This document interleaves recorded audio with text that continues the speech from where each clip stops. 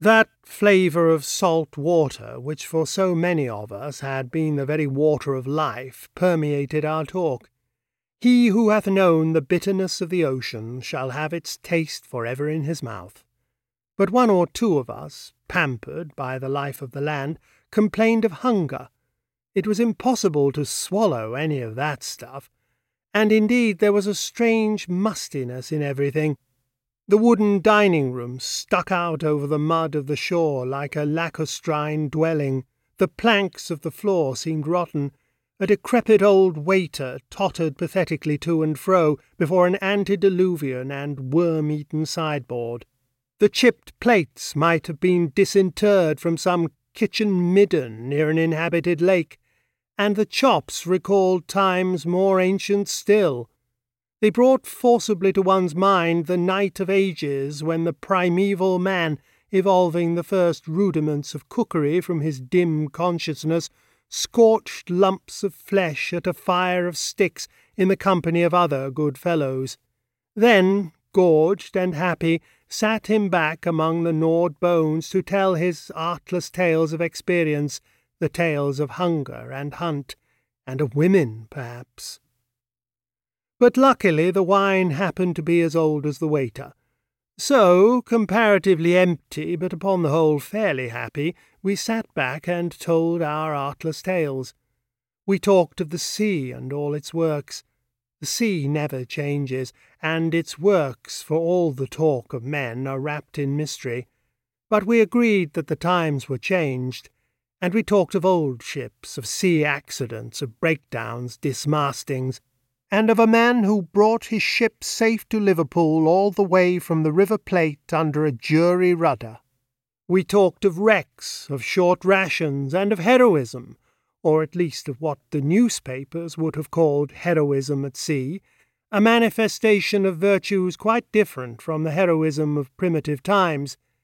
And now and then, falling silent altogether, we gazed at the sights of the river. A P&O boat passed bound down. "One gets jolly good dinners on board these ships," remarked one of our band. A man with sharp eyes read out the name on her bows, Arcadia. "What a beautiful model of a ship," murmured some of us. She was followed by a small cargo steamer, and the flag they hauled down aboard while we were looking showed her to be a Norwegian.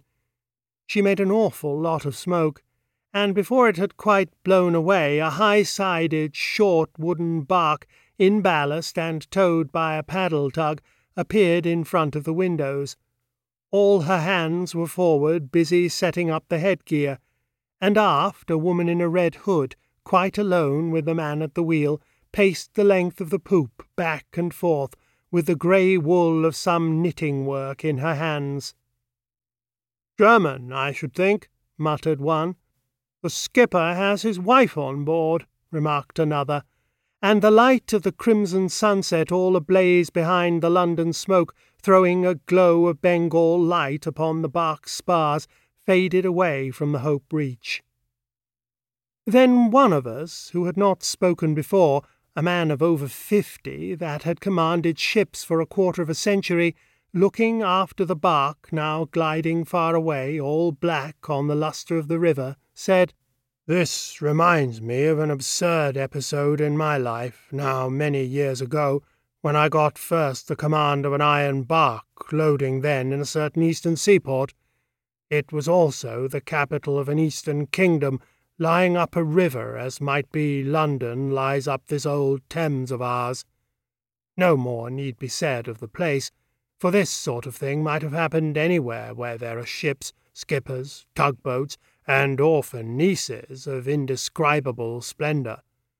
And the absurdity of the episode concerns only me, my enemy Falk, and my friend Herman.